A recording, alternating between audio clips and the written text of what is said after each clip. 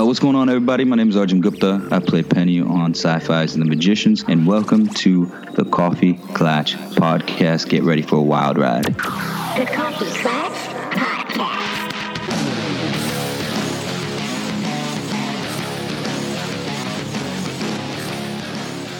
Welcome to the Coffee Klatch Crew, the Magicians episode review. I'm Jason Pistorino. I'm Christina Lomangino. And today we are reviewing episode 5, A Life in the Day. Written by Mike Moore and directed by John Scott, IMDb gave this a 9.5. The synopsis is Julia helps Alice navigate a personal crisis.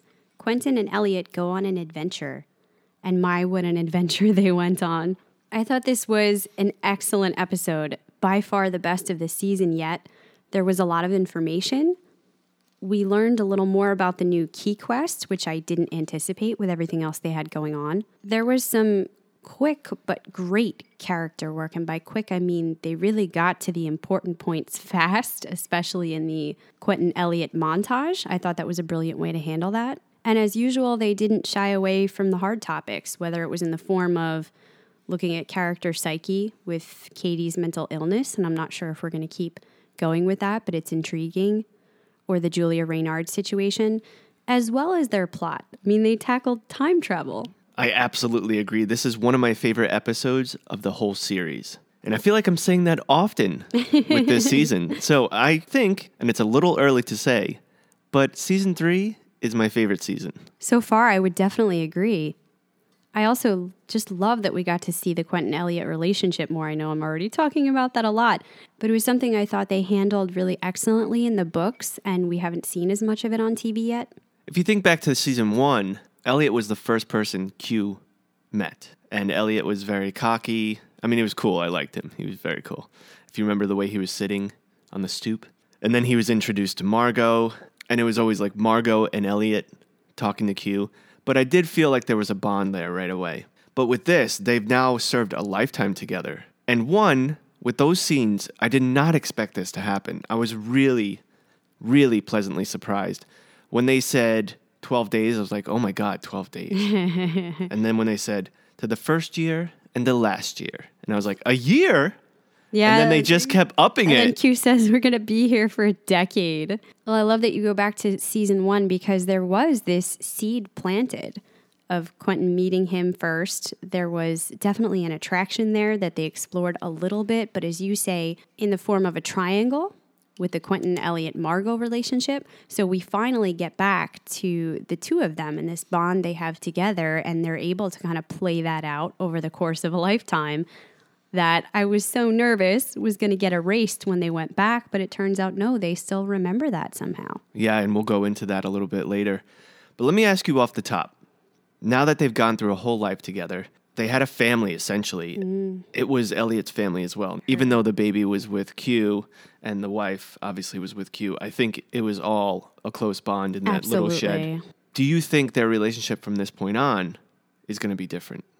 I do, and in fact, I wonder if that's going to impact on the Elliot-Margot relationship because she's kind of been stuck back there at the castle. She mentions it feels like there might be a little bit of resentment building when she says, Quentin and Elliot get to do all the fun stuff and go on the adventures, and I'm left back here as the mediator, as the Florian middle manager. Yeah.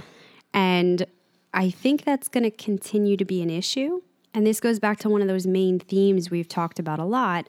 What is each character's role within the story compared to what they thought it was? We've discussed that with Quentin as the quote-unquote hero, although more and more that's Elliot playing out those sort of quests. They're starting to go into it a lot more where power and magic are concerned, especially with Julia and Alice. And the aspect of, am I living the role that I want to live? So again, Margot saying, I don't feel like this is what I'm supposed to be doing, and Jane advising her, this is your story. Kind of be the main character in your own story, you know? And we had a lot of hints, again, in regards to the women and magic and their power in life as well, which we'll divulge as we go along. And you know what I think they're doing really well this season? Not that they did it poorly before, but I think they've really mastered it. We always talk about, especially in our movie reviews, when there's too many stars, or too many main characters, it's really hard to juggle their storylines and make everyone seem valuable. The first 2 seasons, again, they didn't do it poorly, but they were trying to balance it from an episode per episode basis. And I think this season, they're really embracing the fact that we have plenty of episodes. So we'll concentrate on Penny this entire episode. And then the next episode, it'll just be Elliot and Quentin that is really concentrated. But also, we're going to give you a banger with our other, with a couple of our other magicians. But we don't even need to give them that much screen time. They're really doing well with balancing. I love that. And also they're dealing with it by pairing them up, right? Putting the important characters or more specifically the characters that have similarities in journey together so that we can tackle that all at once. Yeah, you just reminded me when you said that. Just this season alone, Q's journey or quests have diverged greatly, many times. It was him and Julia in the beginning of this season, and it was very important. And then it's just moved along. I mean, he's been everywhere. Well, and he was kind of continually on Earth for a long time, too. Now he's sort of brought into this Fillory quest, and I wonder if that's going to continue or if they're going to bring him back to Earth now. I would like to see a little bit more of him and Fillory and him with Me too. Elliot. I think that'd be exciting. Yeah, let's not forget his whole dream was to be in Fillory. Yeah. And then when they all got there, we realized it was just going to be Elliot and Margot most of the time, remember? Yeah. But I can safely say now he spent more time in Fillory than anywhere else. I mean, an entire life. That's true.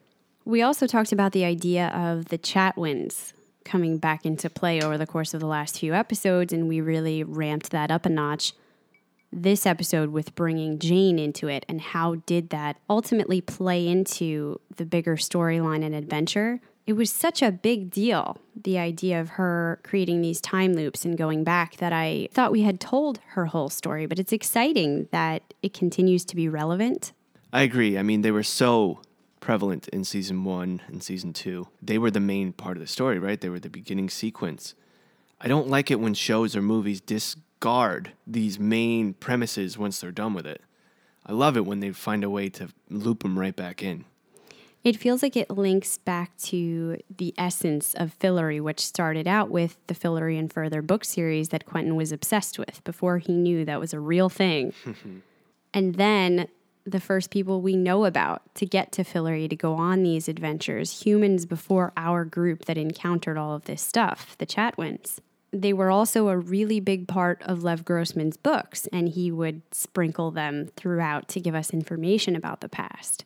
So we're actually going to do our character review at the top this time because it's about Jane Chatwin.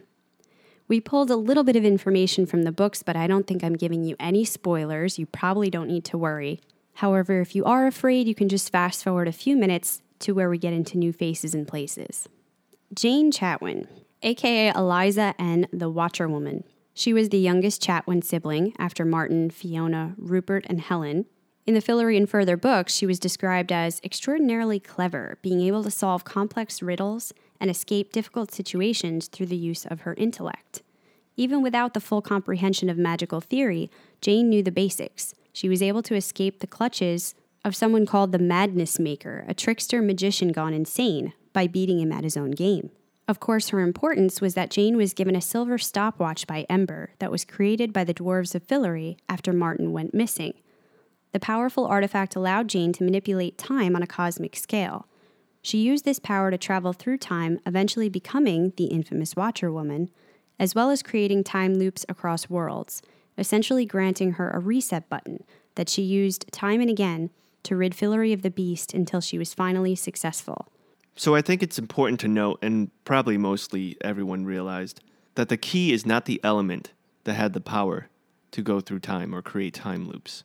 Yeah, it was her stopwatch because, as we said, it was created by the dwarves, who are these human-like beings that live in Fillory's underground caves, crafting clocks and magical items through horomancy, which is a type of magic that Elliot brings up later sort of as an Easter egg when he explains how he knows about clocks.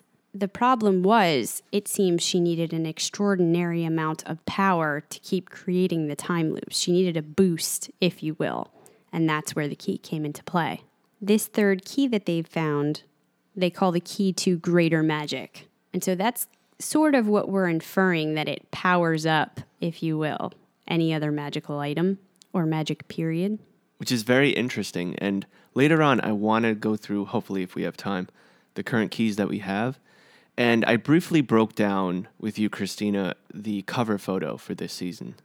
And I want to go through that again with what we've learned and see if we can dissect it further. Sounds good. We'll bring in our little chart that we've been creating. Let's move now into new faces and places. For faces, we got the Tribe of the Floating Mountain, or floaters, as they call them.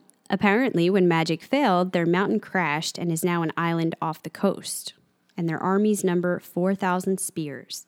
We also met the Mother, Lady Agate Grey, or the Stone Queen, played by Dina Meyer, Fomar, the younger son of the tribe, and Prince Micah, the older son.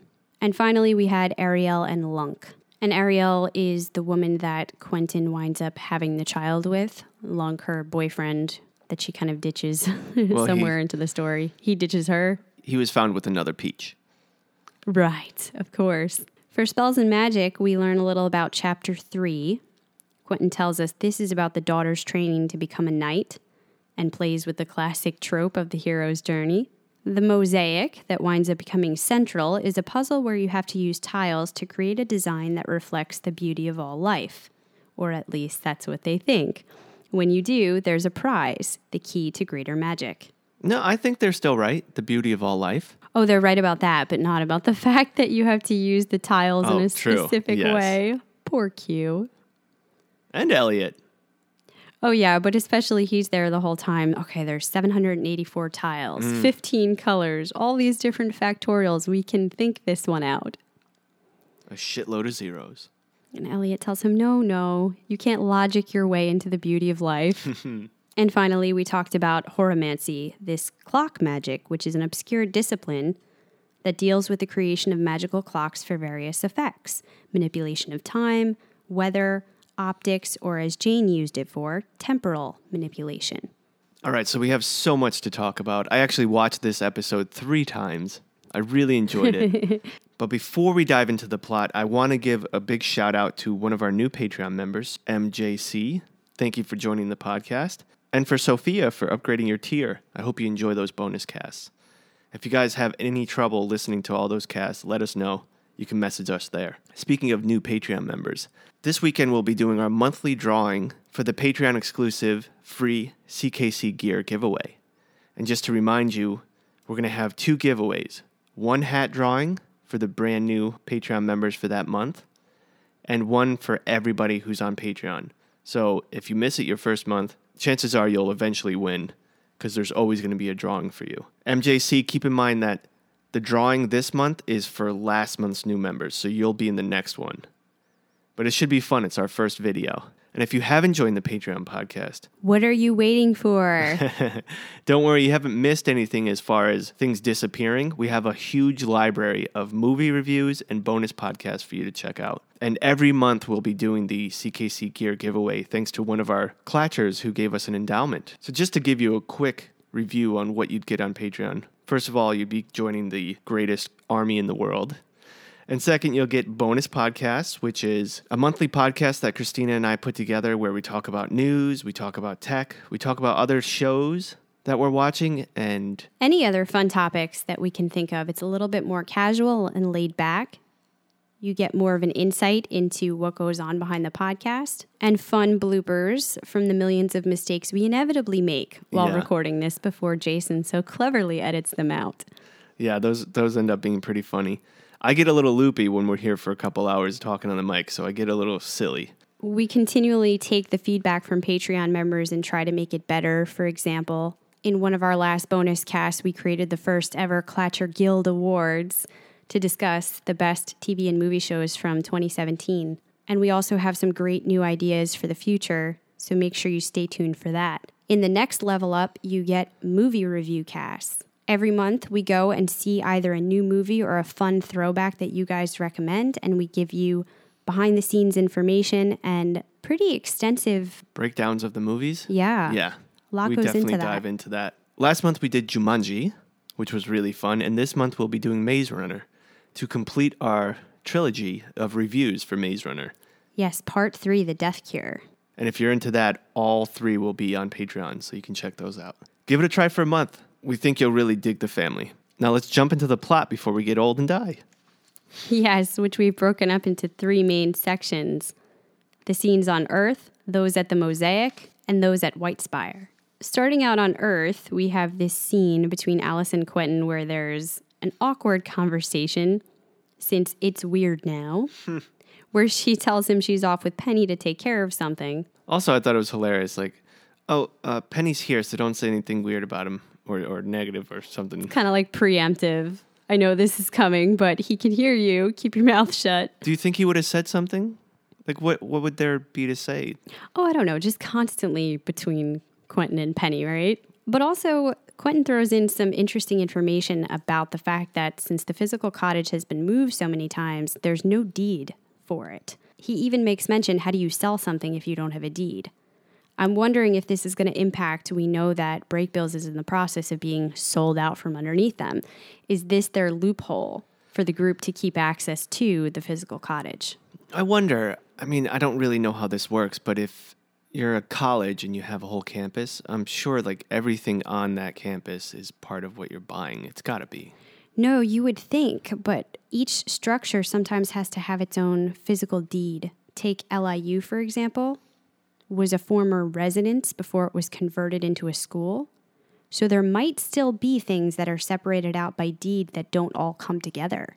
And I say this because clearly the cast and production team have put a lot of work into the physical cottage. We love that cottage. Right. I think this is going to be their out for that. And I put this on Twitter. Every time I see that ta-da sign, I wish we had that in our studio. That would be amazing. And I would make the D fall down like that too. We'd have to. I want the bookshelves that they have over the archways on the doors.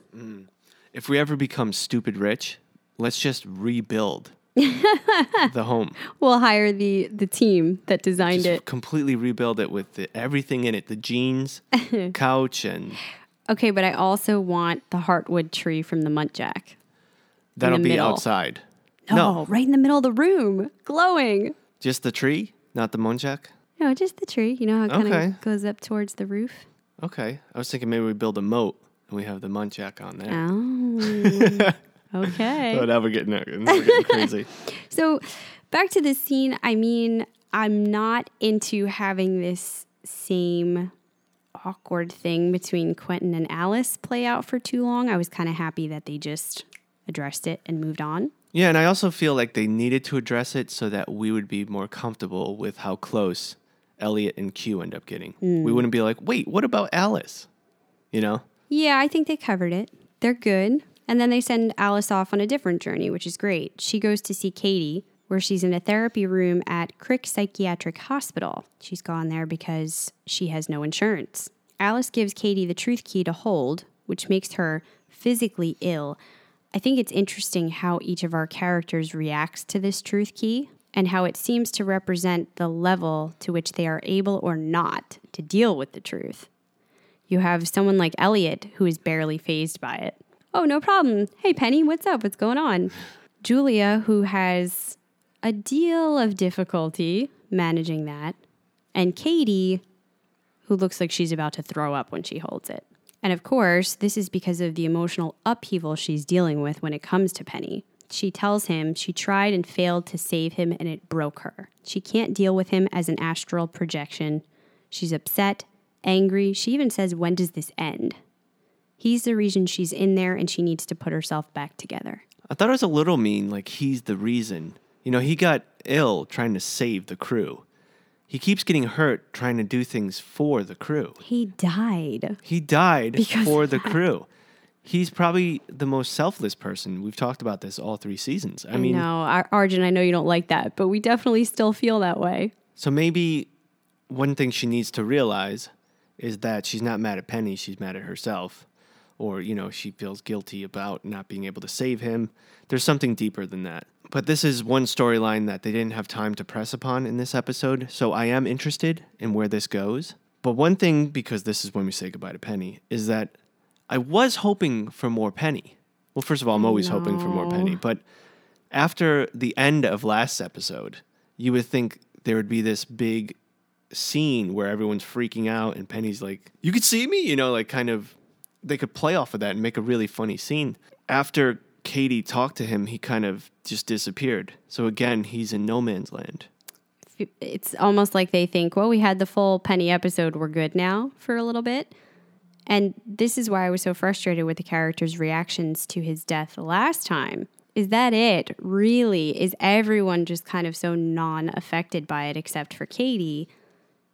And I think the ultimate answer is kind of yes, and they're moving on from it a bit. I'm sure we'll come back to him later, but I agree that I hope they don't shelve it for too long. Yeah, what was he doing this whole episode after that scene? I mean, he says, "Come on, let's go," to Alice. It felt to me the way he said it that they had somewhere to go, but I guess not. At least they didn't show us. No, it seemed like she was off on this other thing with Julia for the rest of the time. I'm not sure. And we also wondered, doesn't this mean he's still going to have to go back to the library, or did he get an end around on that? And maybe he did. They haven't come for him. He's not going there yet.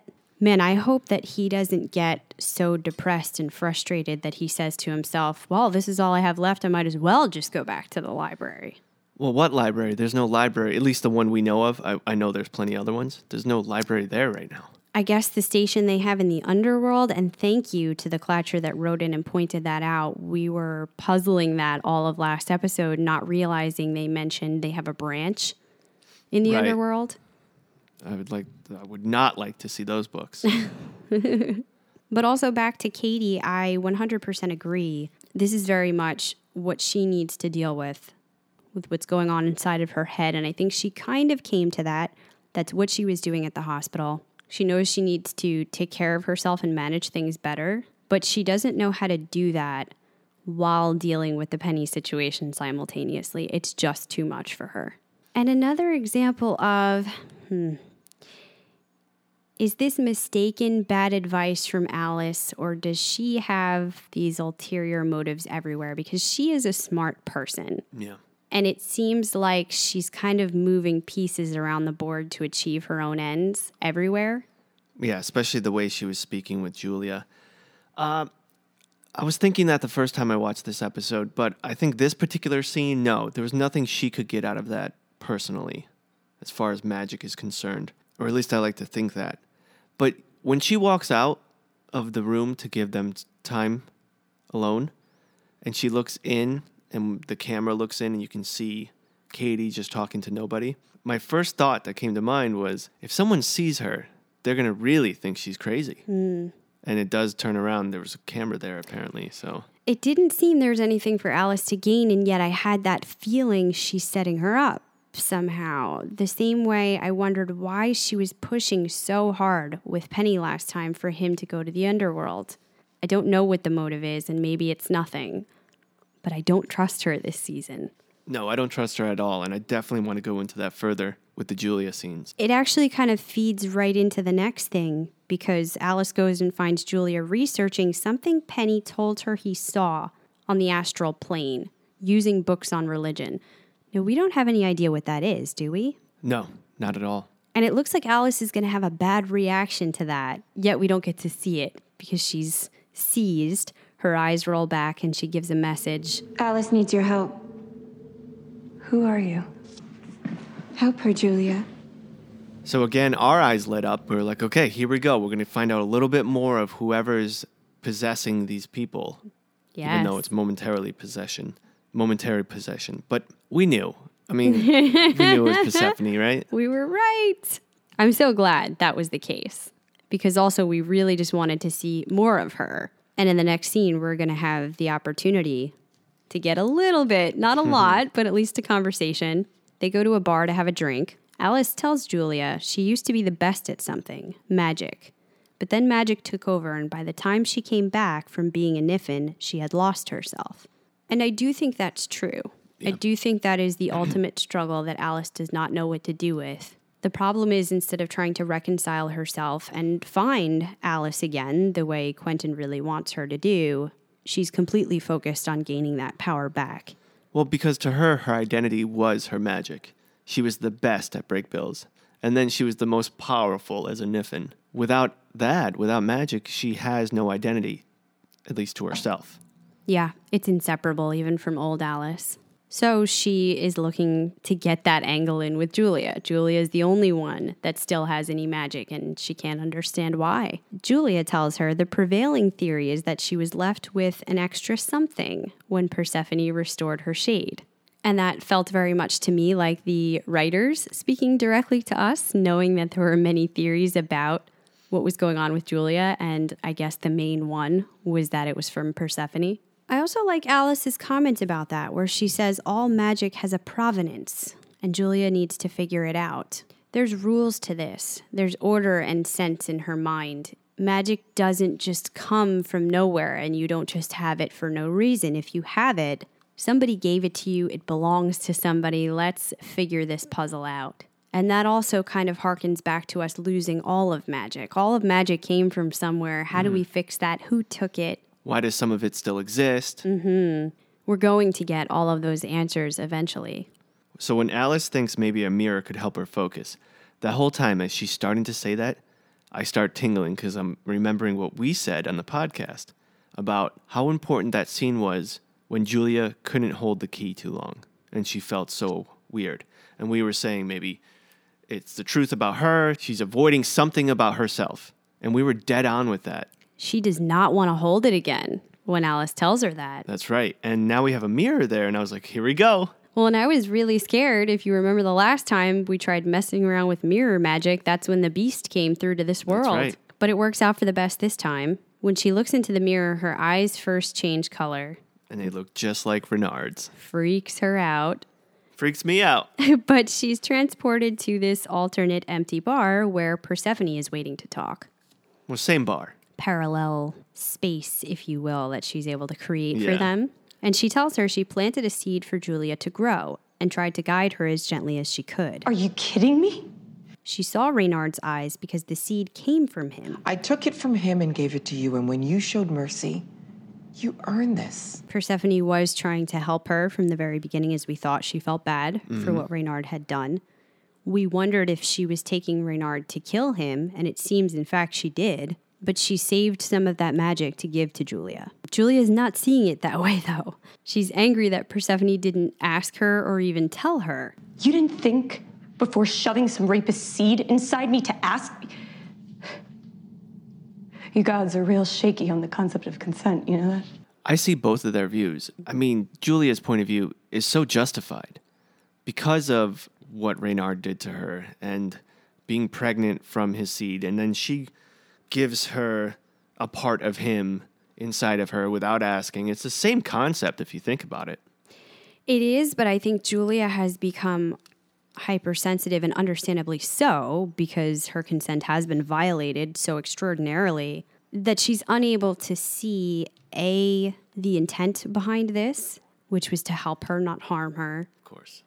B, Persephone had to kill her own son for what he had done, and despite what he'd become, that couldn't have been easy. What a shame if on top of that, all of that magic went to waste. So it's not like she's giving her any of his personality or characteristics, at least we hope. It's just the power.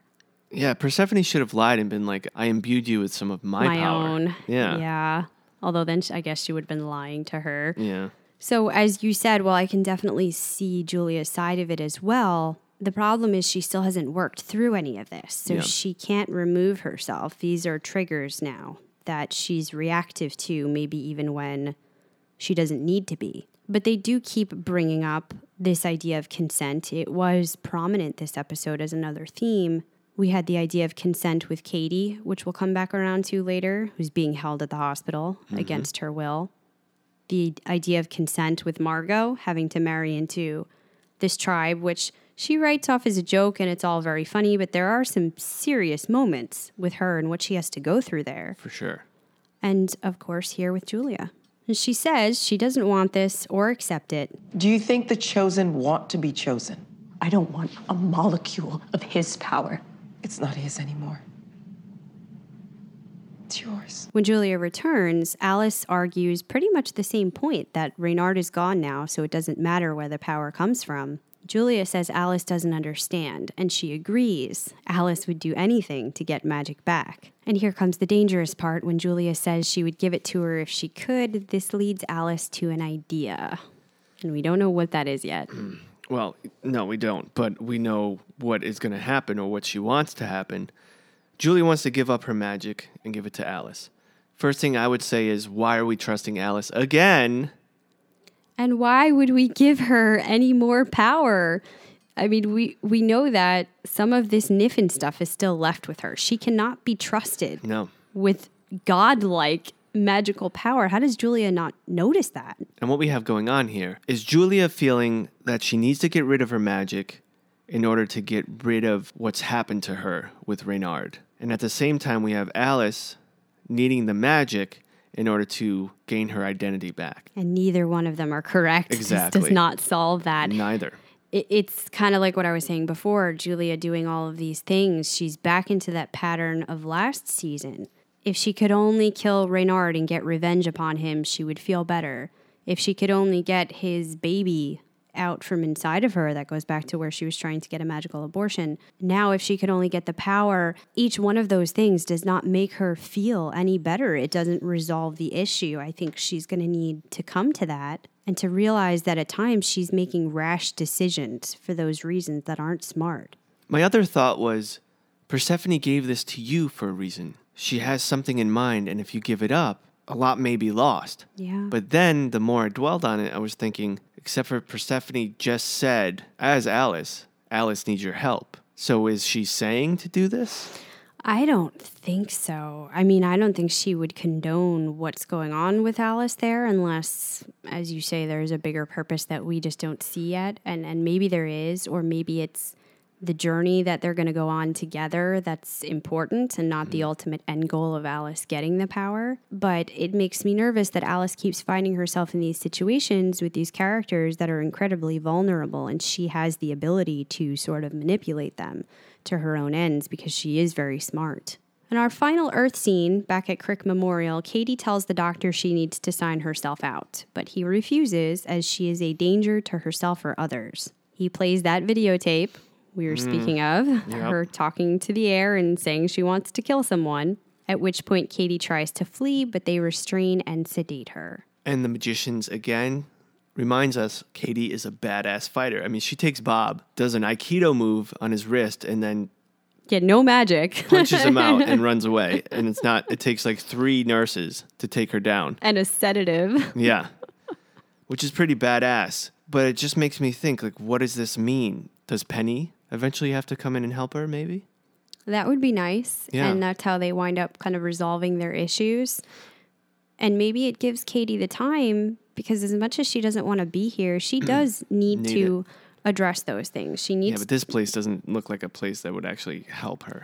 No, but if she doesn't think about it that way and just thinks this is time for me to kind of mentally think about stuff and get straight with myself away from everything else, because if she was back with the group and all this other stuff going on, she wouldn't be able to do that. Maybe it can be good for her instead of continually fighting against everything the way she always does, Yeah, unless they keep her drugged up. I'm saying this kind of place doesn't look like there's a therapist like you there, At first glance, it didn't appear that way. I agree you're seeing the worst of what psychiatric institutions look like. However, if you kind of step back and look at it from their point of view, they don't know anything about Katie. What they're seeing is somebody that looks like they're hallucinating, delusional, talking to no one, saying they want to kill people, came in here, almost died of a drug overdose. In their mind, she does need to be here, and now she's punching guards out. She does need to be sedated. So, I mean, maybe they do have a good program, and we just don't know it yet. If I was Katie, when the guy said that to her and showed the tape, I would have been like, well, you saw my friend was just there, and she just spoke to me about what we went through, and she said, do what you need to do to get over her, to get over Penny. And what I was doing was acting out as if Penny was there, and I was getting my frustrations out. I was getting closure. And that's all you saw there. I was kind of thinking that to myself, but of course, she doesn't have the presence of mind No, of to course try not. to talk her way out of that one. But that might have worked, right? Maybe. Kind of. I don't know. If he's a smart doctor, he would probably see through that. But this reminds me, and I was thinking about this, I didn't want to interrupt you before. Let's go back that one scene with Julia and Persephone. Why didn't she ask Persephone, like, can you help Penny out? She's a god. Because nobody Gives a cares shit. about Penny. I would have been like, listen, before you leave, Penny is an OLB. Can you help him out in any way? Yeah, I'm sorry, but it's kind of true. That's what they demonstrated last episode. Nobody really cares what's going on with him. So when we have Penny on, do we say that to him? Do we say, Arjun, do you realize that none of your crew gives a shit about you? Well, they said it. They said it last episode, right? Okay, it's that time. Let's talk the mosaic. At the cottage, we see Quentin and Elliot researching. We get a little sidebar. Q can't believe Elliot sent Fen and Frey into the city with Todd. See, I told you something like that was going to happen. This sounds hysterical, and I am so hopeful that we will get to see that. We have to see something, even just one clip. It's got to be hilarious. Right? They wouldn't bring it up if they're not going to show it to us. I can only imagine the shenanigans they're getting up to. I know. But then they go back to talking about the quest book, and Q explains chapter 3 about the daughter's training and how it shows the illustration of where they get the key. The whole time they were building the mosaic, and I knew I was being silly, but I kept saying, if you look at the book, they had a picture. Can't you just follow what the picture did? I think that was just advice from somebody who had solved it in the past. It's not necessarily the same picture over and over again. No, it can only be solved once. No? I don't think so, but I'm not entirely sure on that. But Well, we're going to come to find out that doesn't matter anyway. Yeah, it was just a depiction of the mosaic. It wasn't a map of how to do it. But they do know if they figure it out, the beauty of all life, there will be a prize, this third key, which is the key to greater magic. Now the problem is how to get there. Quentin tells Elliot they know the clock was a portal to Fillory. Well, more importantly, Elliot gets up and is like, let's go. And Quentin's like, it's in Fillory. And the look on Elliot's face. Because I think he really felt good for once. Good's probably not the operative word, but I think some of the weight that he's been carrying since he was made High King was a little off because it wasn't surrounded by it. And he was feeling a little better, a little less restraint, And then right away you have to go back to Fillory. He wants a vacation from being High King, even when he finds out this incredibly ridiculous problem that they have to solve. He's so positive and upbeat and able to just be in the moment. For sure. I mean, let's go into that. I was going to wait, but when I wait, I end up forgetting to say things. So this whole journey, Elliot is the strong of the two. He's the one that's getting them through it. And I even wrote in my notes stating that it looks like Elliot is the one that's staying positive, the one that's saying we have to do this, we can get through this. Again, I feel like I'm saying this a lot this season. I apologize, but looking back at the way Elliot used to be, he would just give up and hide under the booze. And now he's the strong one. And I think being High King has really made him grow. And this also goes to the scene with Julia. The greatest leaders are the ones who don't want to be the leader. Those are the ones that end up doing the best. And that happened with Elliot and Margot, but especially Elliot. And I think it's going to happen with Julia as far as having the power. She doesn't want to be the only one with the power. Yeah, well, 2 criteria, right? So they don't want to do it, but then when they realize it's supposed to be them, they accept it and they step up to it. And that's for sure what Elliot and Margot have done. And Elliot has also managed to go at it in such a way, he knows his strengths and his weaknesses. Yeah. And he accepts that he plays off his strengths and how they will help him with this journey. And part of what he realized in the books, it's not really a spoiler to tell you this, is that a lot of it is just being in the right place at the right time and knowing the cues. The world, the magic, the quest, whatever is telling me to do this now. Mm-hmm. Like what happens when they put the key in the clock and Quentin wants to wait and go back and get everyone. And he's sort of like, no, it's time now. Yeah. We gotta do this. They're telling us it's me and you, and that's what this quest is about. It's just going to be the 2 of us. And then when they get there, he has to continually reinforce that with Quentin. Yeah. Even in the montage, Quentin's crying. Falling apart. And there's Elliot to console him and talk to him. When Quentin's son is off on his own journey, who's there holding him? Elliot. He's the strength. He's the rock. He tells him, if you want to live your life, do it here. Yep. Stop complaining. Be in the moment. This is where we're at. We can't leave, so just make the best of it. And I think that's really wise of him. You're not going to outrun it and you're not going to outthink it, which is also what he tells him with the puzzle. But it starts with going through the clock, and surprisingly, he actually has information about that too. From his horomancy elective, he knows that the clock is chain wound. And being the dork that I am, I had to look into this because I think that grandfather clock is so cool. Yeah. And I didn't know what they meant by that. That's going to be in our studio. So with these older clocks, there were ones that were chain wound. They usually had 3 chains. One was for the melody that made the sounds when the clock strikes. One was to run the time, and one was to power the hours strike and count. And over the course of a week, the weights would drop as they powered the clock slowly until by the end of the week they were near the bottom and they needed to be wound by pulling the chains to bring them back up and reset it for the next week. God, that's annoying. But beautiful. Let's make it solar. We see, this one's got those ram horns on the top. But before they can go through, we get the messenger bunnies again. The one comes in and says, "At castle, getting married. Need help now, dickwads." Well, hello there, little plot development. Oh, that's definitely Bambi. And I love these little moments that this show has often. I mean, multiple times per episode that just make me smile. And I don't know, it makes me feel like a part of it. I'm part of the joke. It's like when you're hanging out with your friends and you have little sayings that would not be funny to anybody else. And it makes the connections, like you were saying, there's so many characters and it's hard to keep them all in play and all relevant. Knowing that we're going to be with Elliot and Quentin for a while, they do a couple callbacks to Margot to remind you of where she's at and what's going on with her. So this is where they put the key in, the clock turns, the center lights up, and when the key pops out again, they realize it's not going to stay open. They have to go through. Another little book fact, this is the way it always worked with the Chatwins. Fillory would call for certain ones of them. Sometimes it was all of them, but more often than not, it was 1, 2, a couple at a time. And thus, they would see the door, and it would only stay open long enough for whoever those chosen children were to come through, and then it would close itself again. And that was sort of an ongoing issue with Martin, because as he got older, Fillory stopped letting him in as often, and he had to try to figure out a way to get through that portal. It was kind of an interesting piece of the books. When Elliot and Quentin walk through to Fillory, hoping it was the right choice because the others can't come with them, they instantly feel the magic. Oh, that had me psyched. I love the way Hal Appleman acted that scene out. His arms wide open. You could feel the power there. Yeah. And again, they played with light. I mean, they're in real life, they're probably in regular woods, right? But the way they had the light sprinkle in, it just felt so magical. And how White Spire in the distance looks so white, almost like it's glowing.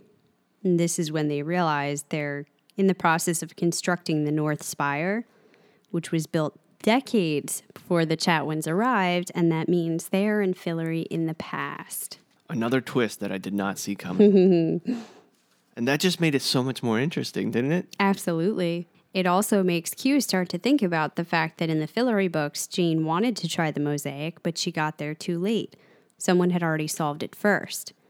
So Q wonders if this was in fact them. This is how it was meant to be, that they would go into the past and solve it. They arrive at a hut in front of the mosaic where there's an old man out front, and he tells them it's all yours, but it's a waste of time. So this might be my imagination taking over, but do you think that old man, because he seemed very disgruntled and a waste of your time, like it really affected him, do you think he was young when he first tried to? Absolutely. I thought the same thing. He wouldn't say it's a waste of your time if he hadn't been there a while. Yeah. And that cottage is there for a reason. Because you're going to be here so long, you're going to need a place to sleep. Yep. Many others have probably tried and failed. And some of them, I'm sure, going at it the same way Q is, well, we're going to logic this, right? There's only a certain amount of solutions until he realizes that certain amount has a shit ton of zeros at the end of it. Can I say we had a whole storyline with these two in this one spot, but it felt so warm. The cottage and the way they dress it up once he has a woman in his life. See, like the cottage looked really nice once the woman was there. I wanted to be there. I could spend my whole life there. Yeah, and I think they did a good job of showing that they sort of became increasingly connected to it and tied to it over time. As you said, the cottage starts to look more home-like. After a certain point in time, you see the two of them wearing Fellorian garb. They're no longer in their Earth clothes. They're settling down and kind of accepting realistically and symbolically that they're going to be here a while. But I also thought it was funny how ironic they were so excited about being back in Fillory. There's finally magic that they've been missing forever and ever, and yet magic's not going to help them solve this problem. So yet again, magic is not what they're always hoping it to be. But weren't you a little surprised, despite the fact that magic can't help me fix the problem I'm working on? If I have it back for the first time ever, I'm going to be using it for everything. Yeah. I thought we were going to see them just doing everyday magic because, yes, we have magic back, you know? Well, they probably did. We just didn't see that. I'm going to pretend that. In their storyline, they used magic for, obviously they lived their life there. It wasn't just staring at that mosaic. Right. They had babies. They had a baby. They had a life. And this was something that they did kind of like going to work every day. So I'm going to put in my imagination that they did. They did utilize magic. That's your mental canon. Yeah. I agree, but wouldn't it have been a great opportunity for us viewers who are missing seeing magic on the Magicians TV show for so long to give us a little? Maybe, but that wasn't the point of this plot. No, for sure. They realize after going through all of this stuff that that's not the point. And I know they don't come to until the very end that the solution of solving the puzzle is to live the beauty of life, experience the beauty of life to the fullest extent that I think it takes Elliot having completed his life and dying, so it seems. And Quentin, I think what he was doing was digging a grave for him. Yep. Finding that tile that you've completed that circle and now you have access to the missing piece. What it gives you. But on a subconscious level, I do think Elliot kind of realized that early on.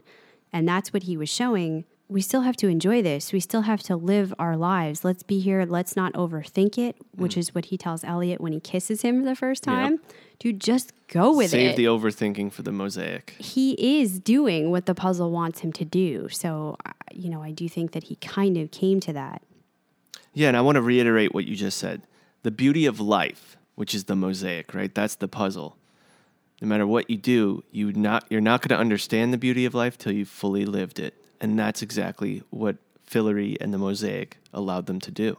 And that's something Quentin is never able to do. Yeah. He's always overthinking everything and thinking, if only there was something better. When he was young and he read the Fillory and Further books, he wanted magic in the worst way. And then he gets to Breakbills and sees magic's not all that, and I'm still in the real world.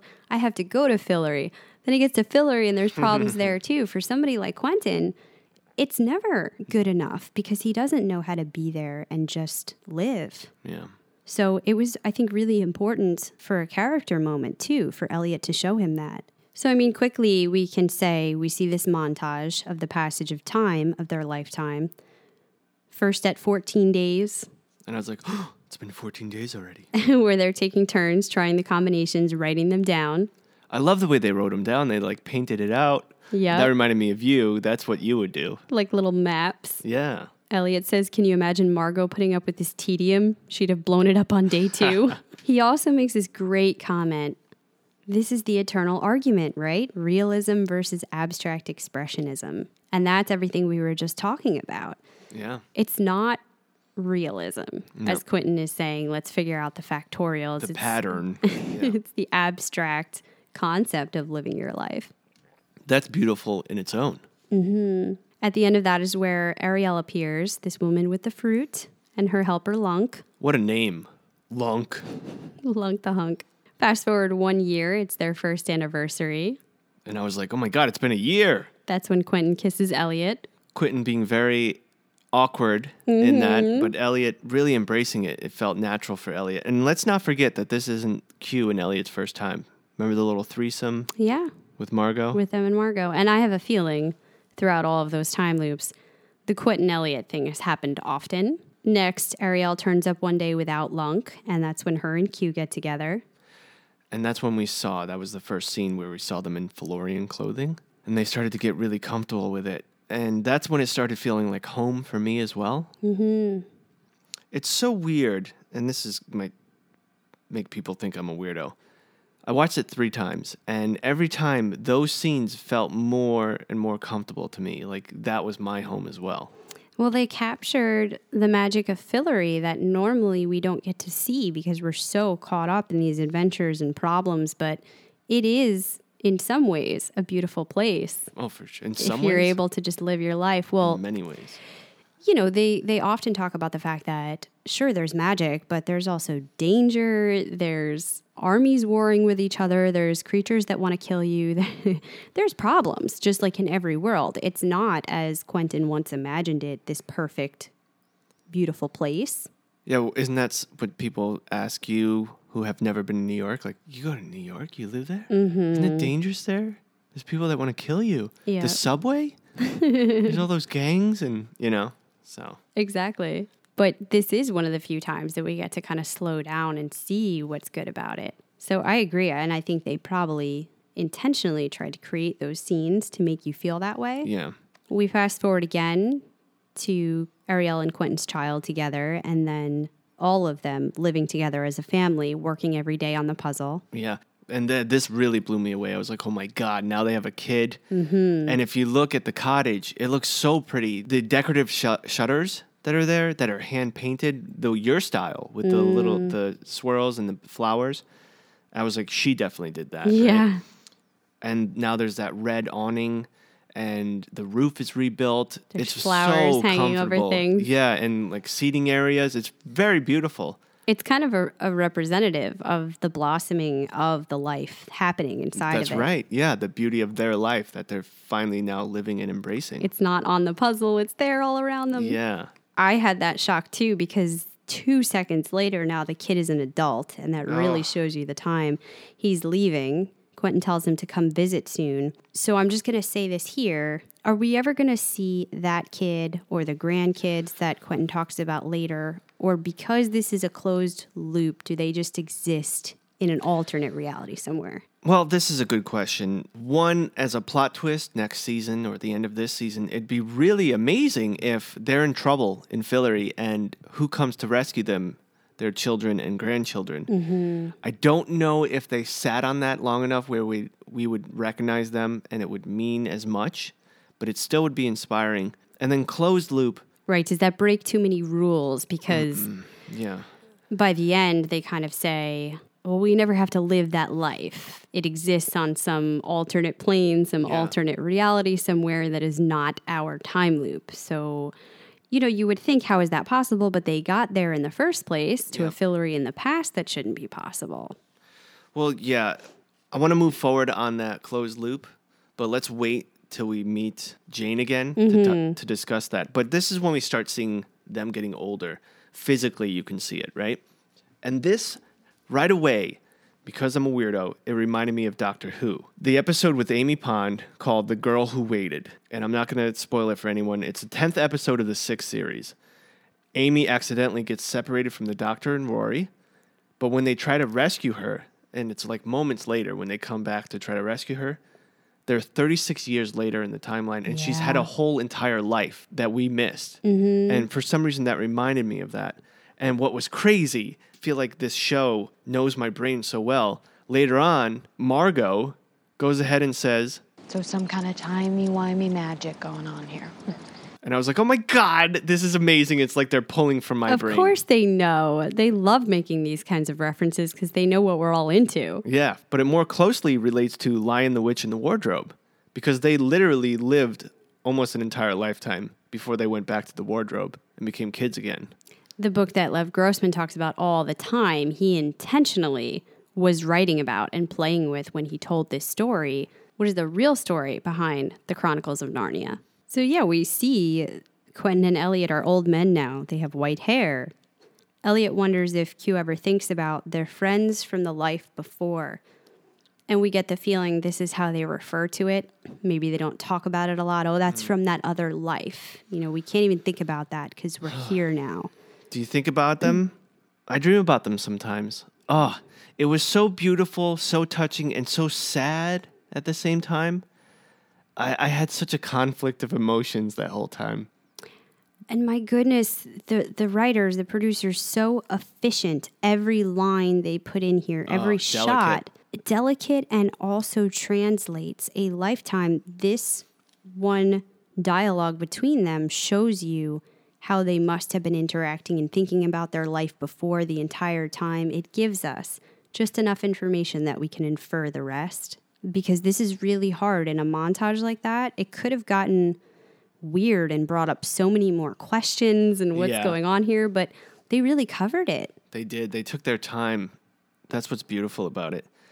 I watched this interview with Q in his old man outfit, and he was saying he went to sleep at 12:30, woke up at 1:30 to get to the set at 2 to do 5 hours of makeup to go right to set and sit there with that all day long. So worth it, though. It looked For sure. great. The two of them looked believably old men. And what they did was pretty amazing is the makeup artists, and I have such a respect for makeup artists because we watch Face Off and we see how much that goes into it.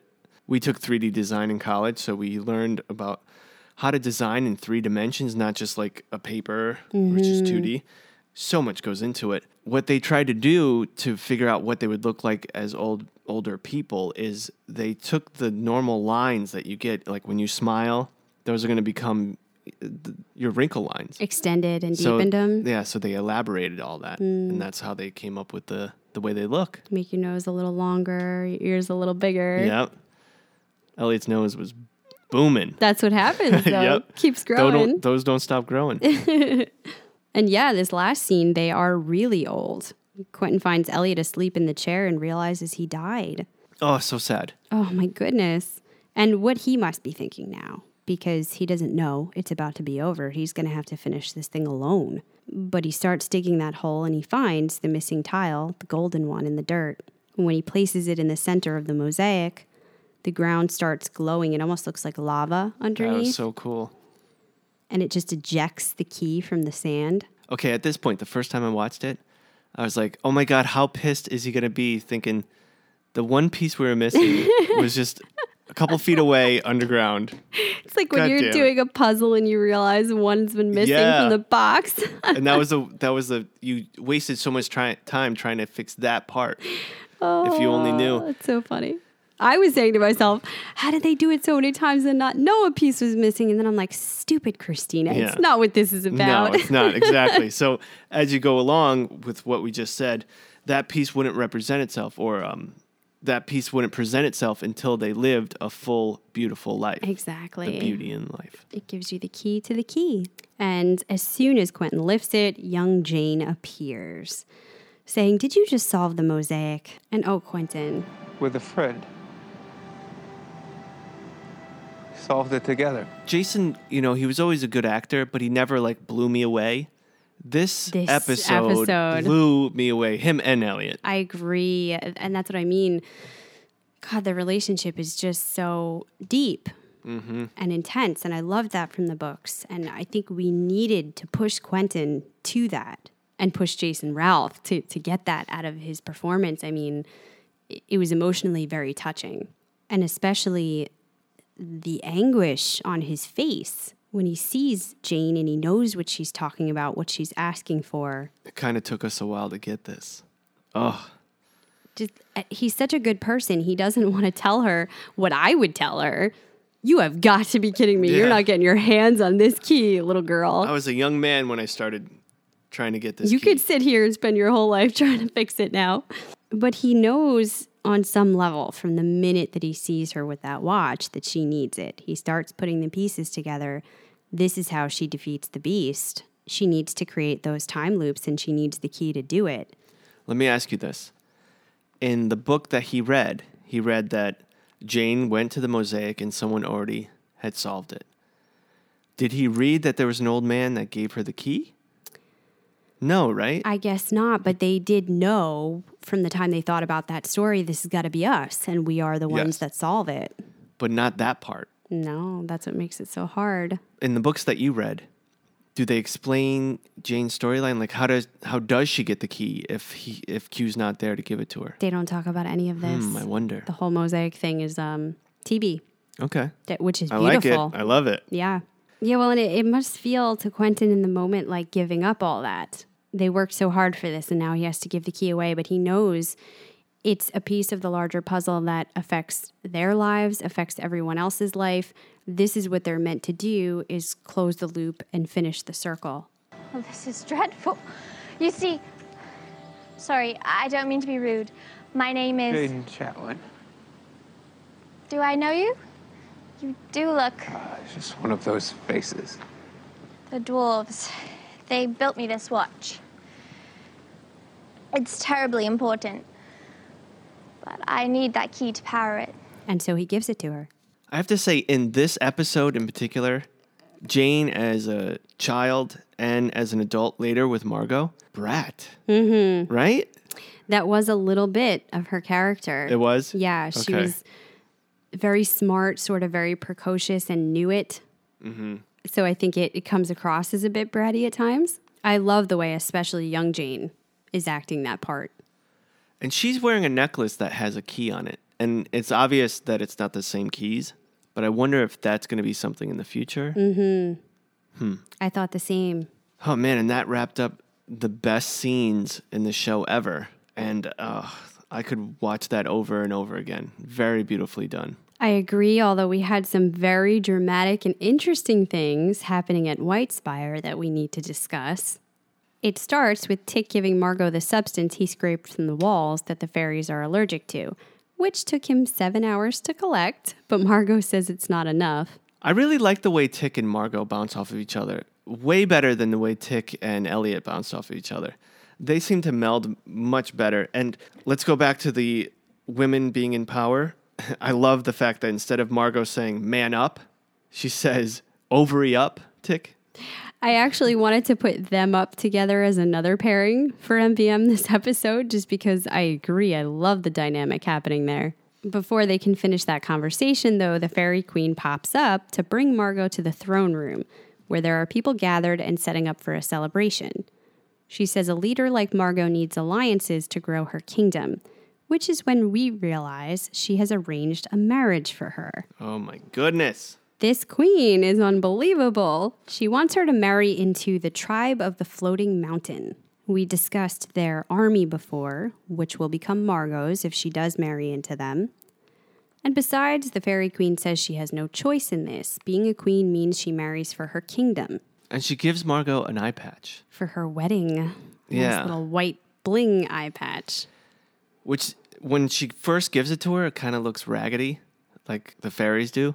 But later on when she's wearing it, I think she kind of adds to it, makes it nicer. But would you trust that eye patch? Is it enchanted? What's going on with that eye patch? I did, because I took it as another sign of what we've already thought, that the queen is not intentionally fucking with Margot or trying to be mean to her. She's trying to make her a better queen and make their kingdom stronger. This is just another thing in that line. She believes that they need more alliances, a stronger army, and this is the way to get it done. Speaking of the magicians never dropping any of their plot lines, we get Prince S of Loria coming back. You were wondering where they were. I was. And he wonders why Margot's going to marry the tribe. They don't have many resources after all. And he's hoping it doesn't put them on opposite sides, to which Margot says their alliance hasn't changed, and S says he hopes she'll reconsider the marriage.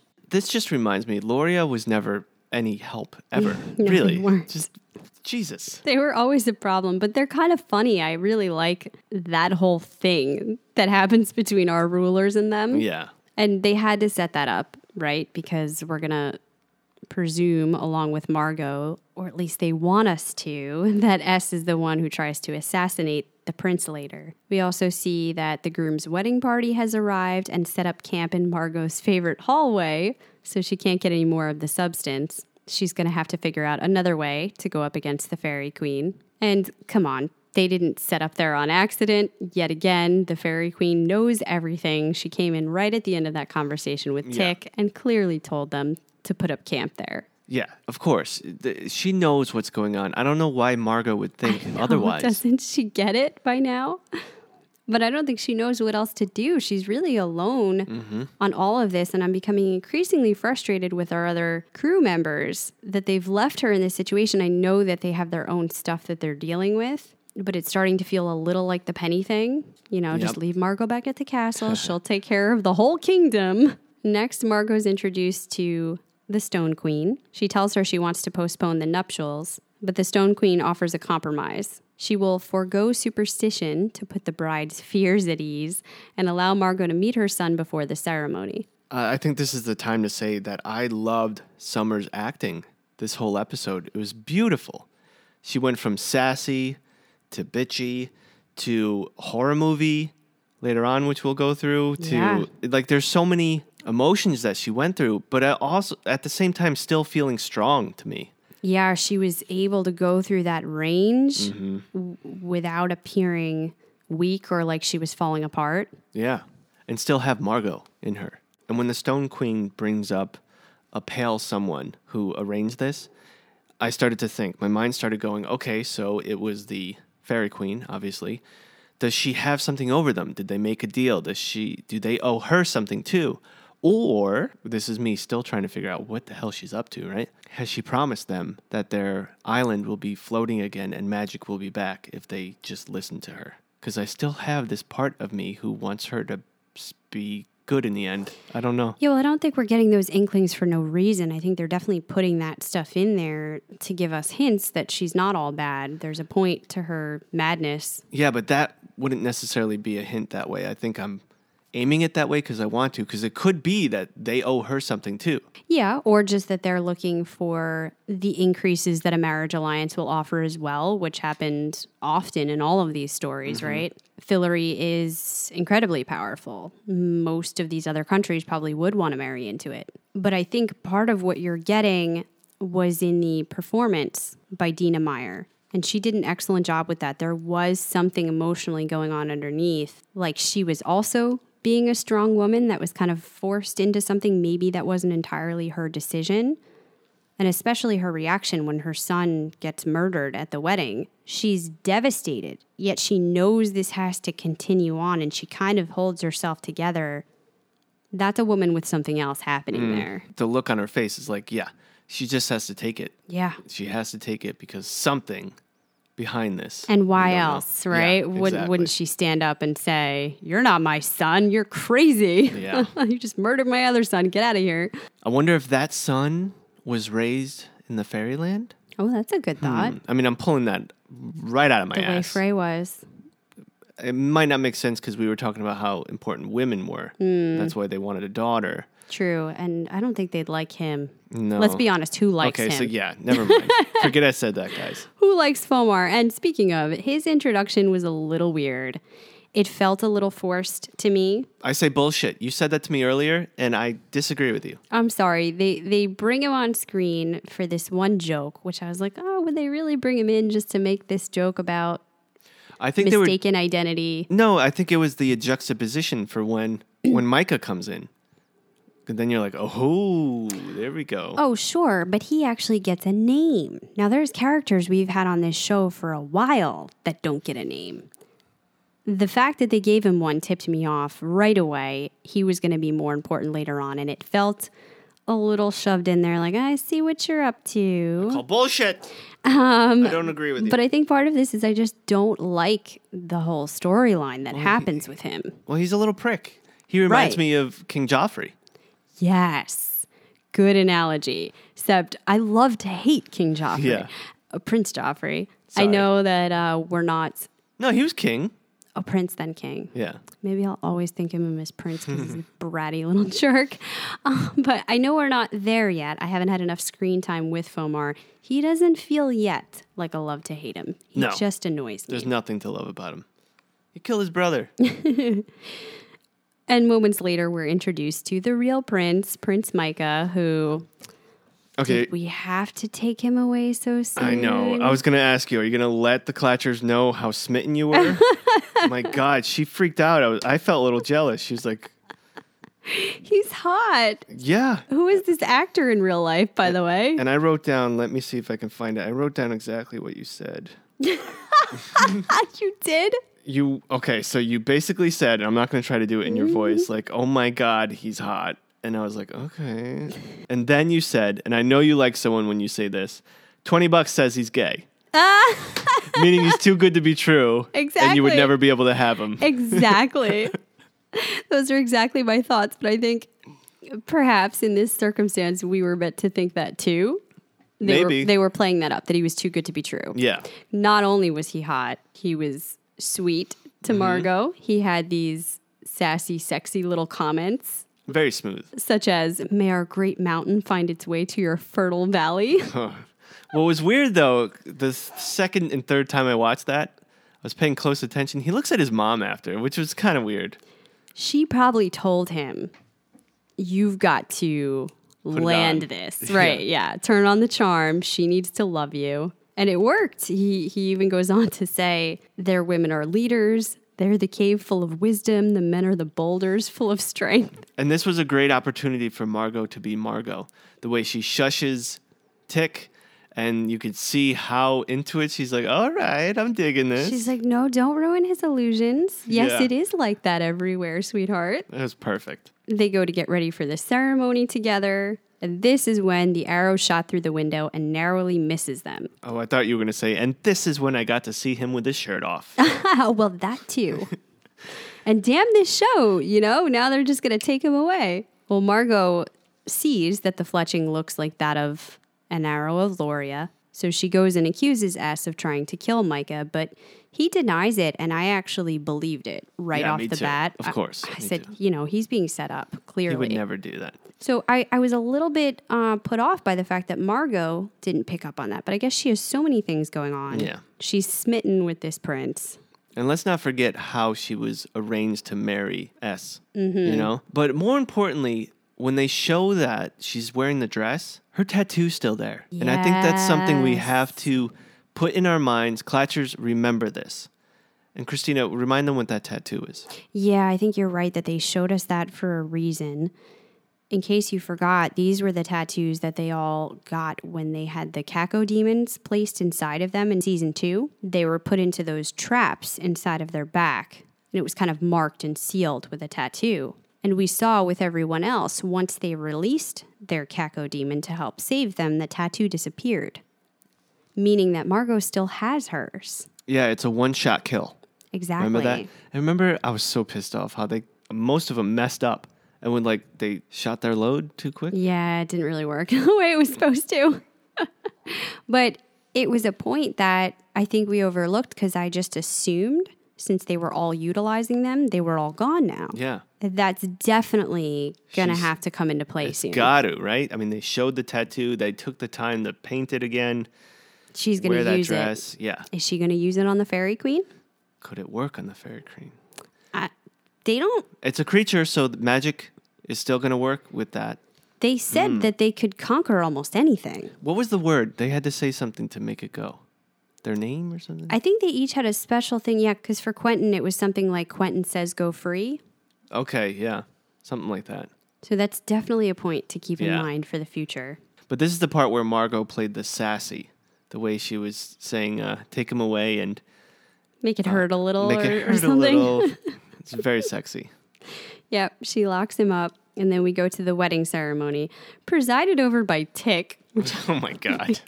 I just love it. Rizwan Manji is amazing. He joins them in a rope of 2 knots, but when Micah says I do, an axe descends from the ceiling and decapitates him. He wasn't even able to finish I do. This is where it got a little gruesome. Wonky. The axe coming down out of the ceiling was like,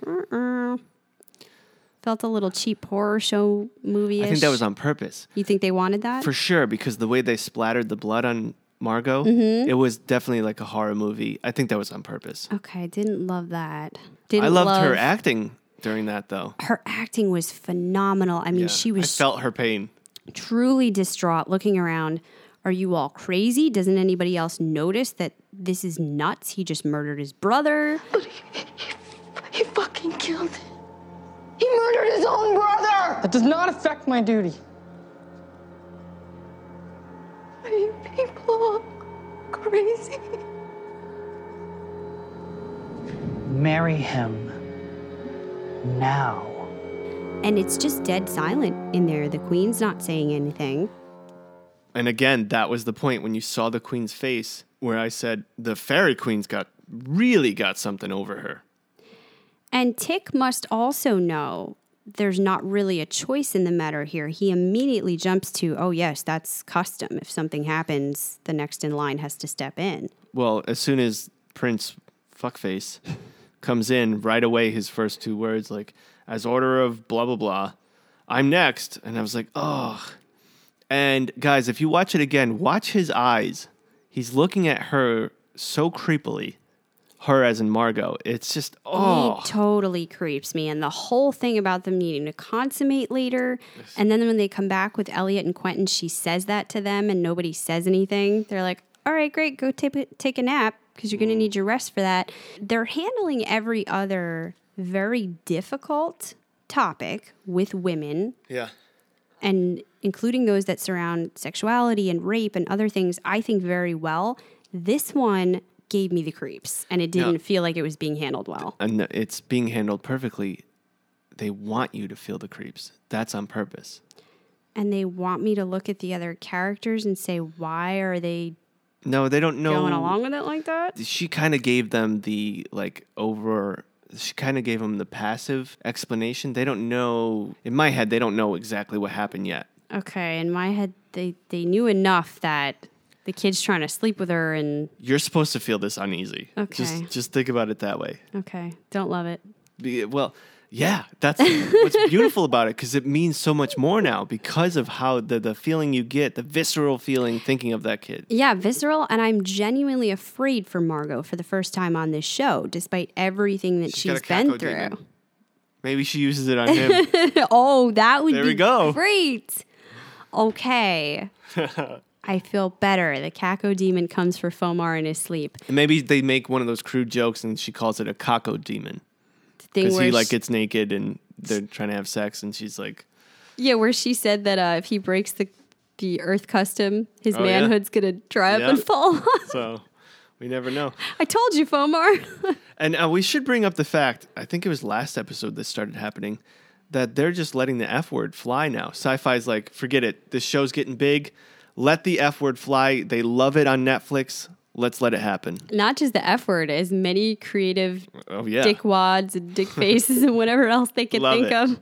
But this is the kind of show, the kind of story, they need that. That's not overkill. They have to do that. Yes. Quick update. Turns out we made a mistake. Margot actually did release her Caco demon.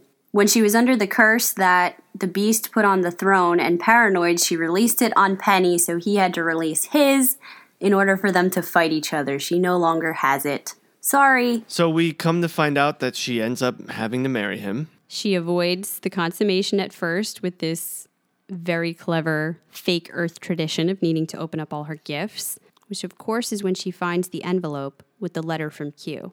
Back to tugging on the heartstrings, it says, I arranged for this letter to arrive for your wedding far, far in advance.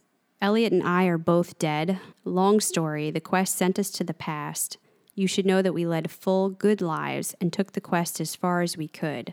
Now there's something we need you to do. From, I think it was episode 1 of this season, we've had Q being the narrator. I love it. And now this reminds me again, I think they should redo the audiobooks for The Magicians and have Jason be the narrator for it. I agree. He's really good at narrating. I love him doing that. Yeah. We have always also had this strained kind of relationship between Quentin and Margot. Yeah. And they have very few times where they're able to be emotional with each other, even though it's through a letter that definitely resonated for me here. And as if Margot wasn't going through enough, she now has to feel she's lost them both. And if this doesn't work, whatever she needs to do next, she is really alone in this situation. So she goes to find adult Jane, who tells her she only died on the linear plane, not here in the Clock Barrens. Here, she managed to create a spot where all moments exist at the same time overlapping, a place outside of time. Margot shows her the note from Quentin saying Jane could give her a key, but Jane says she can't give it to her. It's what keeps the Clock Barrens stable. At this point, is that just selfish for her own life? No, because she right away, before Margot starts preaching, says, but I can help you. She already knows, like, there's a key. Same key that you can take. Oh, yes. But is there any other point to the Clock Barrens anymore? Or is it just a place where she can live without aging? Well, one could argue, even though we weren't there for the entire journey, her whole life was to defeat the beast and revolved around this crew. So maybe this is her time to actually enjoy herself for once. Well, yeah, but that's kind of the point I was getting at. By selfish, I mean, is it just about her and being able to live longer, or is there still a functional purpose to the Clock Barrens? Maybe. We don't know yet. Might we still need that again? I think so. Why not? A place outside of time feels pretty valuable. And she's only able to see her because she has the key of truth with her. Right. But again, very bratty. Was it the key of truth he gave her, or was it the first door key? I'm sorry, it was the illusion. The illusion key, right? I made this mistake too when I was talking to you earlier. It was the illusion key, the door, so it broke through that illusion. So she could get to the Clock Barrens. Yes, I did that mistake again, yeah. It made sense. Actually, I thought about that too, but then I realized she also got back to Earth somehow and must have needed to use that to make a door. Yes. Very interesting conversation that Margot has with Jane, where she's kind of spilling it. She needs to talk to somebody about everything she's gone through. And this is where she tells her she feels like a Fallorian middle manager. And Jane completely understands what she's saying. She knows what it's like to feel like a supporting character in her own life. But this story is her own. And sure, exactly like you were saying, it must have felt to Jane everything was about stopping Martin and reversing the damage he did. But what about her life? Yes. And this is the point where she gets to live her own life. And she's kind of trying to tell Margot, do that now. Live your own life. Be your own main character. And she does tell her, you're going to be a very powerful queen. Mm-hmm. And she also does help her, as you said, to get to the key that rests with her physical body, buried at Brakebills. So in the next scene, in the moment before Elliot's about to put the key into the clock, Margot comes rushing into the cottage and stops them. She runs up to Elliot and hugs him, crying, saying she promised she wouldn't do that. But what does she say? Are you looking for this? The epic Margot type saying. Yeah, that she had to wade through. And the only thing that kept grave. her to get through it was to say those. The Are you looking for opening these? line. She's so happy to see them. She obviously explains to them off screen what happened. As they're sitting there eating snacks, and Elliot says, wow, we died. We had a whole life and we died. Oh, good thing we don't have to relive that, or something like that. I kept saying to myself, the Fairy Queen can't get to you. Why don't you just hang out there? Just stay there. You'll be fine. Stay in the physical cottage. But this is the moment, and this is so funny that they did turn around. Again, they knew what I was thinking. I was saying to myself, oh, this is great, but also very sad because they had a family that they're not going to remember. They had a baby. I'm saying they, because it was Elliot's as well, if you think about it. They had a baby, a whole family, grandchildren, a whole life that they did love. That means something. That means a lot. So much growth and potential they had there, and they're not going to have that. That's sad in its own. They answered a bunch of questions. I had some about the time travel. I'm not one of those people that likes to overthink the details. And I agree, I'm happy the Magicians does not either. I don't need to know the mechanics of the way everything works. I just need to know the basics, because I did feel confused for a second. Okay, if Margot went back in time, stopped them from ever going into that clock and having this experience, how did that all still play out and bring them to this place? That's the big question. The timey-wimey. When you try to figure out the whole time thing, you're never going to win. But let's try. Well, you gave a very good explanation to me that kind of put it to bed in my mind. Let's see if I can remember what I said. Well, essentially, we saw the time loops before. And we saw that Dean Fogg could remember every single one, and he was there for every single part. So there is a possibility of remembering every single time loop. How you do, I don't recall, or we don't know. But this could be in its own closed time loop, protected, that it won't affect the major timeline as far as the butterfly effect is concerned. But it is still able to positively affect it via the letter. Right. It had that short-term impact while it was operating. Now that they've closed it, it almost goes off in a bubble in this alternate parallel reality where it stops impacting our storyline and our present, a closed time loop. Which is essentially where Jane is, right? Same Right. kind of concept, right? But it's not completely closed because in this next scene, Yeah, well, it's not. It's right. It's not completely closed. It is as far as impacting events. But for our characters who were there right. and had that experience, it remains on a mental, emotional level for them. I mean, they did still go through it. And Well, can you imagine, Chris, if you and I could live this life, make our mistakes, and also reach our goals and do things like that, get old and die. I'll probably die first. Please let me die first. And then we could redo it again, but have the knowledge and the remembrance of that. I mean, we'd be better people for that, right? yeah, and your memories that are so much a part of who you are, the things you've been through. This was a whole Black Mirror episode. Oh, yeah. Are we anything more than the product of our memories of the life we've lived? So I love that they bring all of this up, and hopefully that is enough information for you on time travel to just feel okay about it. To sum up, they did those events. It happened. Margot came back and stopped new present day Elliot and Quentin from going into that so that she could complete the time loop, close it totally. Now it's done off in another bubble reality.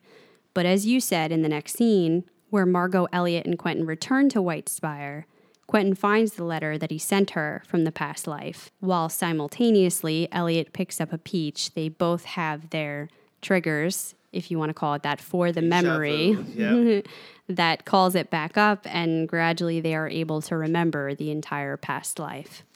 Oh my God, the emotions for me during that scene were so compelling because you see it unfolding in their eyes and in their mannerisms, and you can see them getting closer and closer because of them remembering their trials and tribulations during this fillery life. Quentin says, "You died." Oh, Oh, man. we had a kid. You had a wife. How did we remember? That's how they leave us on the episode. And that's one of my main questions. How do they remember? And how will that affect them? Very interesting and very beautiful, very poetic, if you ask me. Do you think it has anything to do with the keys? Yeah, The for reason sure. they remember? Well, the greater magic key. Nothing's impossible with that, right? Right. And they might need those memories for something in the quest moving forward. Absolutely, yeah. But again, let's go back to that closed loop. Does that mean that their kids aren't there? What does that mean? I It think would be such a great, even if it's not impactful, if when they're in Fillory a couple episodes later, they run into him. I think they could take it either way. They've left it open so that technically they shouldn't be able to come back. But if Elliot and Quentin found a way, if they'd like to bring those characters in later on, they can use an explanation like that to have it happen. So that wraps up this episode. We had a lot of questions. Most of them we went through during the course of things. But to reiterate, why does Julia trust Alice with this transfer of power? What is Alice's real motive and what's going to happen with that next? What was Julia talking about when she said she was researching something Penny told her he saw on the astral plane? Will we continue with this storyline for Katie's struggle and get to see more of that? What will happen with her and Penny now? And is Penny going to the library, in fact? Will the closed time loop remain closed? And how do Quentin and Elliot remember? Will their experiences change the relationship between Elliot and Margot? What will happen with the tribe of the Floating Mountain? That's no longer floating. Will Margot wind up marrying Prince S? That's another question that I had in my mind. They're continuing to have this character linger around now. Yep. So I wonder where they're going with that. What are Fen and Frey up to in this city?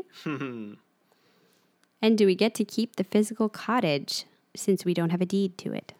And I have another question that's probably your question, which you asked last week. Where is Josh?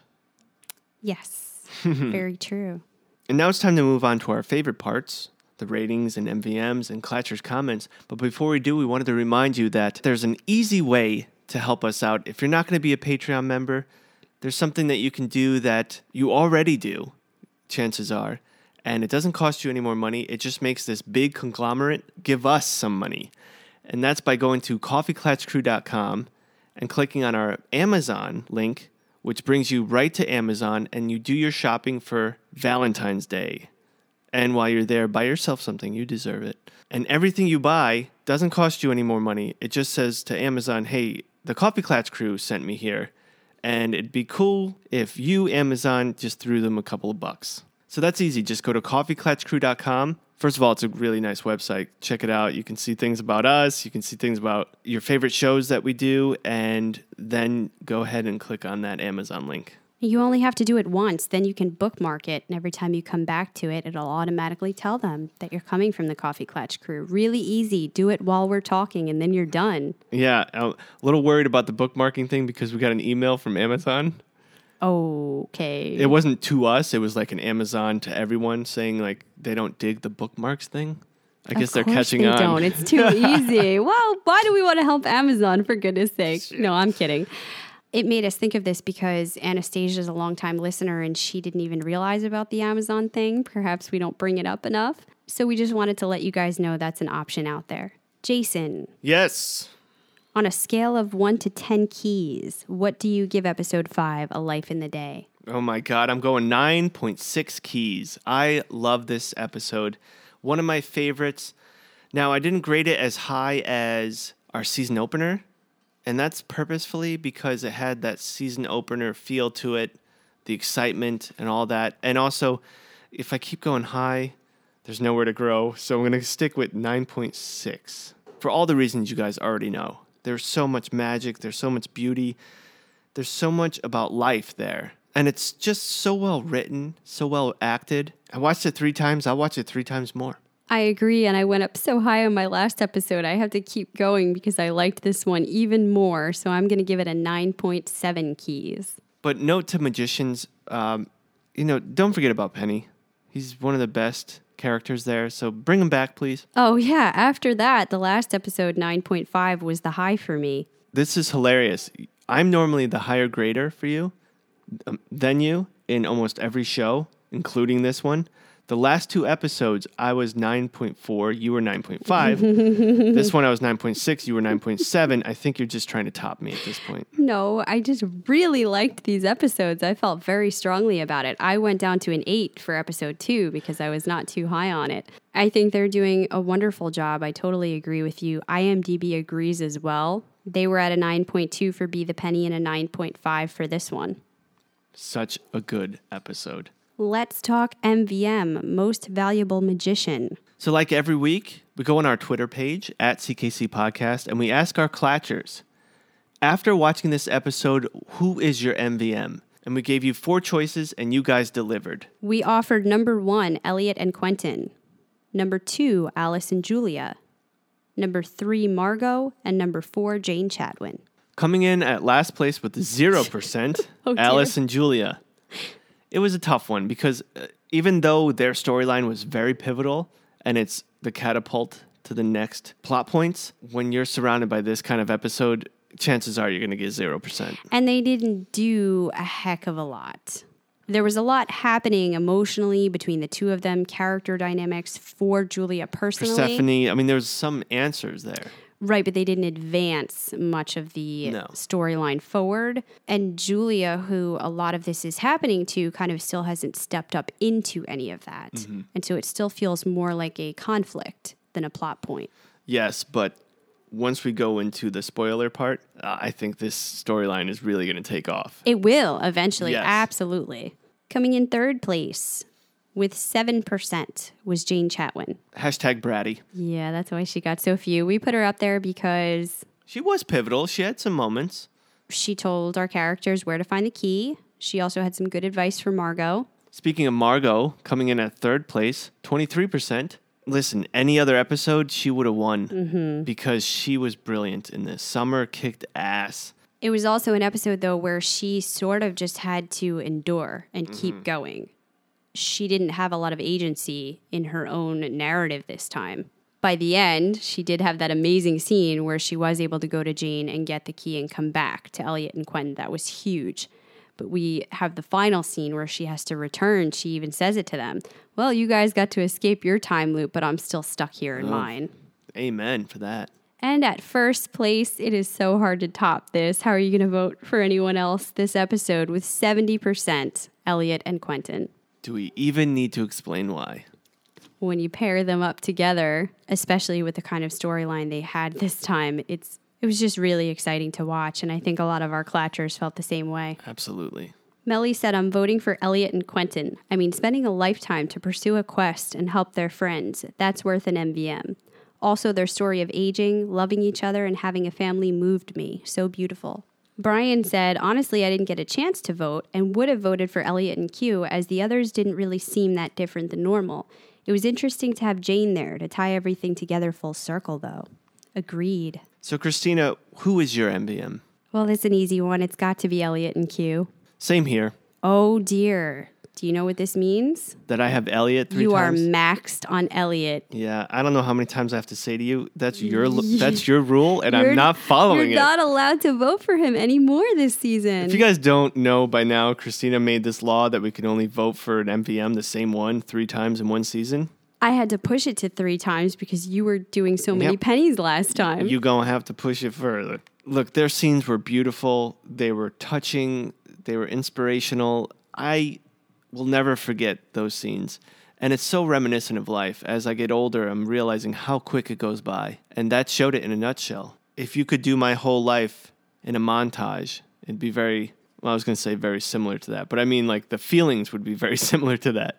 Let's move on to our Clatchers comments. Patrick wrote to us on Twitter from @PJFeeney.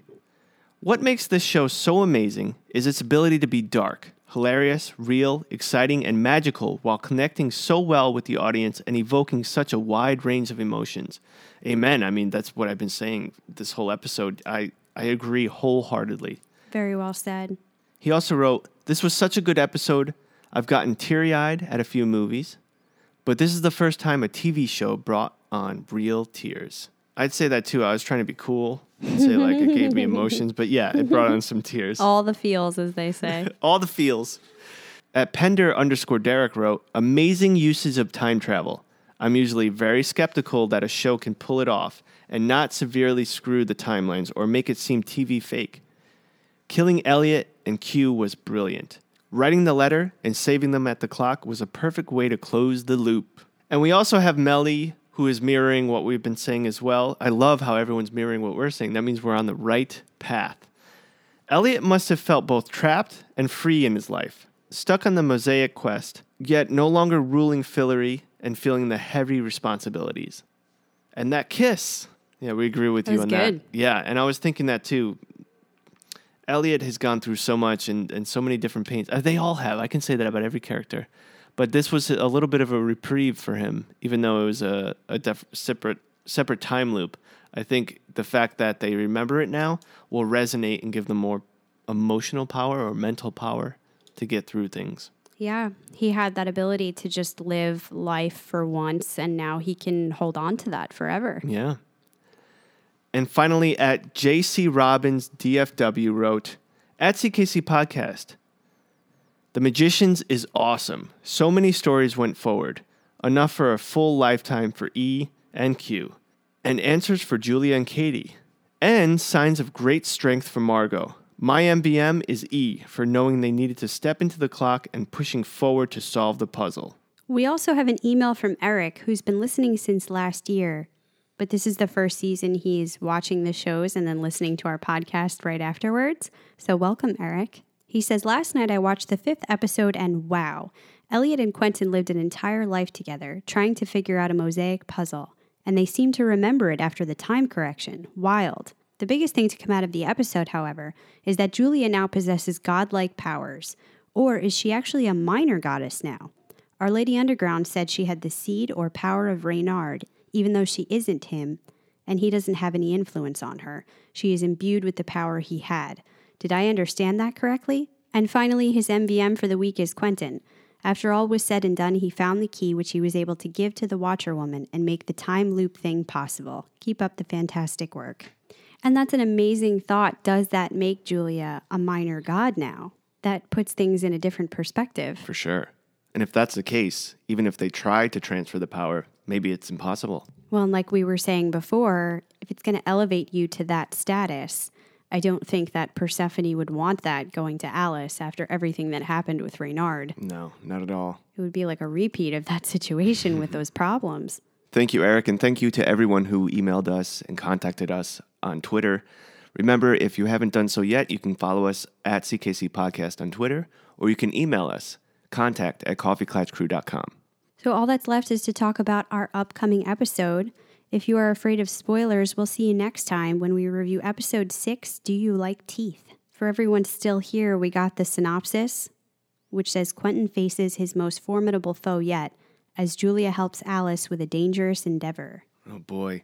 Do you like teeth? That means we got some dragons. The dragons are back. Yeah. And we have an introduction to a new character we see, Poppy. Yeah, that should be interesting. And with that is a new actress that a lot of people will know, but we'll keep that till next week. And if you've read the books, you'll be familiar with this character. After next week, let me know if you think this is a good translation. Who is Quentin's most formidable foe yet? That sounds really intense, and I wonder if he's doing this alone because it doesn't give him a pairing character. No. We're not knowing who the dragon's going to be talking to. If it's Quentin, and now this time the dragon's against him, that's going to be pretty scary. And we'll continue along with the Julia-Alice story. As you said, hopefully Julia will realize before it's too late what's going on here. And that wraps up this episode. Patreon members, just a reminder, this weekend we will be doing our drawing for who the 2 winners are for this month for the free CKC gear. The video should be up by Monday. Yeah, it'll announce the 2 winners for the new pool and the existing pool. We can't wait to put that up there. And for everyone else, thank you so much for listening. If you haven't done so already, please tell your friends about us.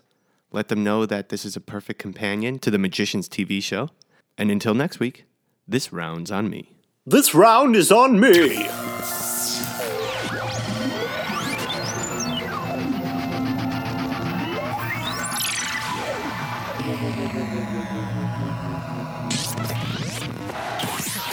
Please hang up and try again.